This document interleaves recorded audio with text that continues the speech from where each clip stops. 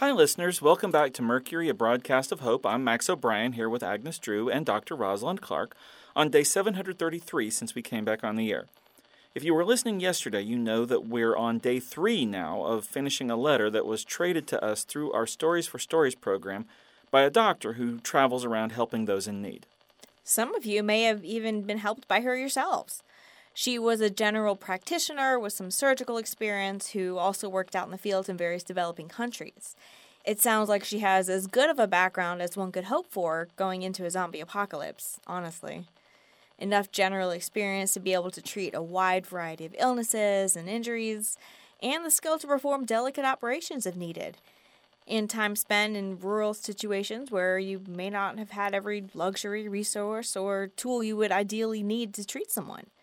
Agnes has been reading the letter, and we're hoping to get through the rest of it today. Yep, we're almost through it, and it's been reading like an adventure novel to me, so I'm excited to hear the rest of it. Shall we? Take it away, Agnes. Okay. When the outbreak hit, I was in the airport, about to return home from Zambia. You all remember there was so much confusion, everyone doubting that such an impossible and bizarre thing could be happening, but having to face the insane reality of zombies in our midst. I'd had a boyfriend at the time. We were so in love. He was a logistics coordinator for the medical group I was volunteering with, and we were usually able to sync up our work to be together in the field. He always had to stay on site longer than I did to clean up and wrap up operations once we had finished treating patients, so he was still in the rural village we'd been working in when I left. When the infrastructure of the airport started falling apart, I tried to figure out if I could get back to him, but there was such chaos, I didn't even know if he knew what was going on, or if the village was also being hit with the outbreak. I hoped that maybe it was just large cities, which in retrospect is a weird thing to hope for, since they were the places being reported on the news. I tried calling him, but there wasn't enough coverage where he was out in the desert. I didn't know whether to get on my plane and go home or to go back and try to find him. It was an awful decision, but at the last minute, I got on the plane, thinking that my family was in greater danger since they were on the outskirts of a city. As soon as we landed, I pulled out my phone to try calling him again. There was a voicemail from him. Somehow he'd gotten himself to the internet cafe in a nearby town and managed to make one last phone call. Agnes, are you okay? I don't know. It's just so similar to what happened to Sam and I. I read this before we went on the air today. I thought I got it all out of my system. Do you want me to take over reading? I don't know. I'm sorry, I should be able to handle this. It's been a long time now. There's no right or wrong when it comes to grief. Everyone is different. However you're feeling is right for you. But if you want one of us to take over, we can definitely do that. I think I'd like to finish what I started. Okay. Let us know if that changes. We're here for you. Thank you. That means a lot. The background noise was pretty awful. I knew instantly that the area had been hit by the outbreak too. Dimitri's voice was coming through pretty well, even with the rough coverage, and he told me that he and some of his team were going to take all of the leftover supplies they'd been preparing to ship to the UK for processing and redistribution, and go into the desert with them to try to get away from large populations of people. It's so like him to have been thinking about his team before himself, and I know he would have wanted so much to get them to safety. He always felt so responsible for everyone, for me, for anyone in his care. He said that he knew of an outpost only a few days' journey away that he thought they could camp in for a few weeks to wait out the chaos.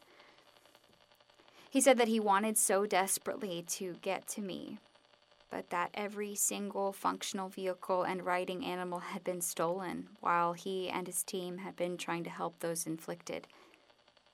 Before he'd realized that there was no helping the bitten. The airport was hundreds of miles away, so there was no way to make it without a ride.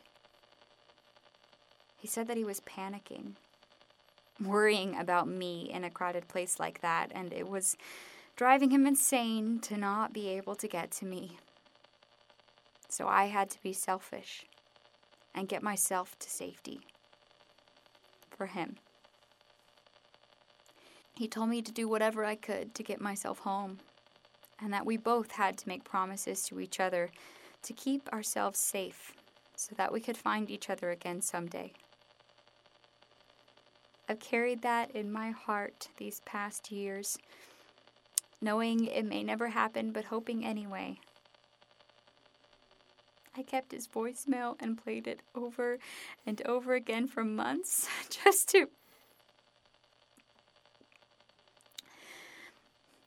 to hear his voice. My plane was one of the last to land successfully, ever. I got to my family as quickly as I could, but by the time I made it to my parents' house, everyone had fled. Things were packed, and the house was empty, and that gave me hope. My younger siblings' rooms were empty, and it was in my little brother's room that I finally began to process everything and had a meltdown. I'd been going on adrenaline, country hopping and dodging the undead, using every spy skill in my possession to get myself there. Then I'd walked upstairs and saw his stuffed R2-D2 on his bed. That toy was his prized possession, a reward for being brave when he'd had to have surgery on his broken arm a few years before. I knew that he would have wanted to bring that with him so badly, and that it would have taken a lot of courage for him to leave without it. But he'd done it. I just lost it. I don't cry much, but I knelt down on the floor of his bedroom and cried my heart out. When I'd cried myself dry, I looked up at R2 again and instead suddenly felt a small seed of hope. My little brother had walked away without his favorite toy because he is brave. My whole family is brave and strong and resourceful. They're also together, and that's another source of strength. I'm sad knowing that they must think I'm dead. But I also believe that they made it. And I hope against hope that I'll see them again one day too. As a doctor, I know how to keep my emotions in check.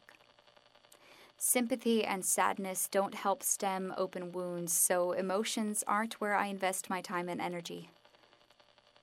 Mercury has made me feel a little more open and vulnerable than I have since, probably my undergrad years. But here's the funny thing. I don't see it as a weakness anymore, not in the world in which we now live. Now there are too few of us experiencing normal, living human lives for me to not fully experience mine and the full range of it. I want to feel happy, sad, angry, those moments of peace we still get sometimes, lost, purposeful. All of it reminds me that I can still feel it all.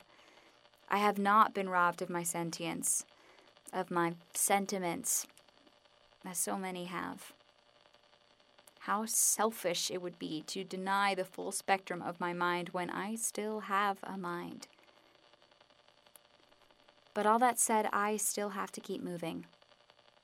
It's in my blood, in my nature.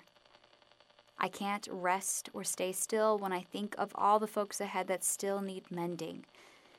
So my friendships are short and sweet, and I'm eternally grateful for the trio of optimistic survivors that travel in my bag and remind me that not only is it okay to feel and okay to love, but that it's necessary.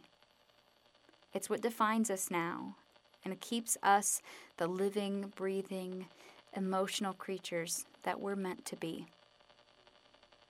Thanks for listening to a rugged, rough doctor on the go.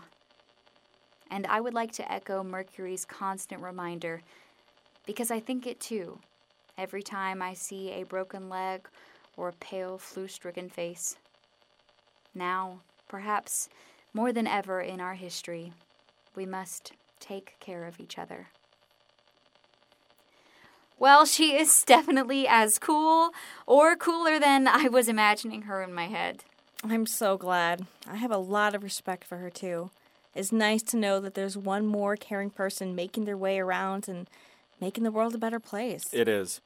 And it's a reminder that no matter how much or how little we think we have, we can always extend kindness and help someone else in need. And we have run way long for today, but I think it was worth it. We gave the self-named Connie a copy of The Art of Asking by Amanda Palmer in exchange for her story. Be safe out there. And as our new doctor friend agrees, take care of each other.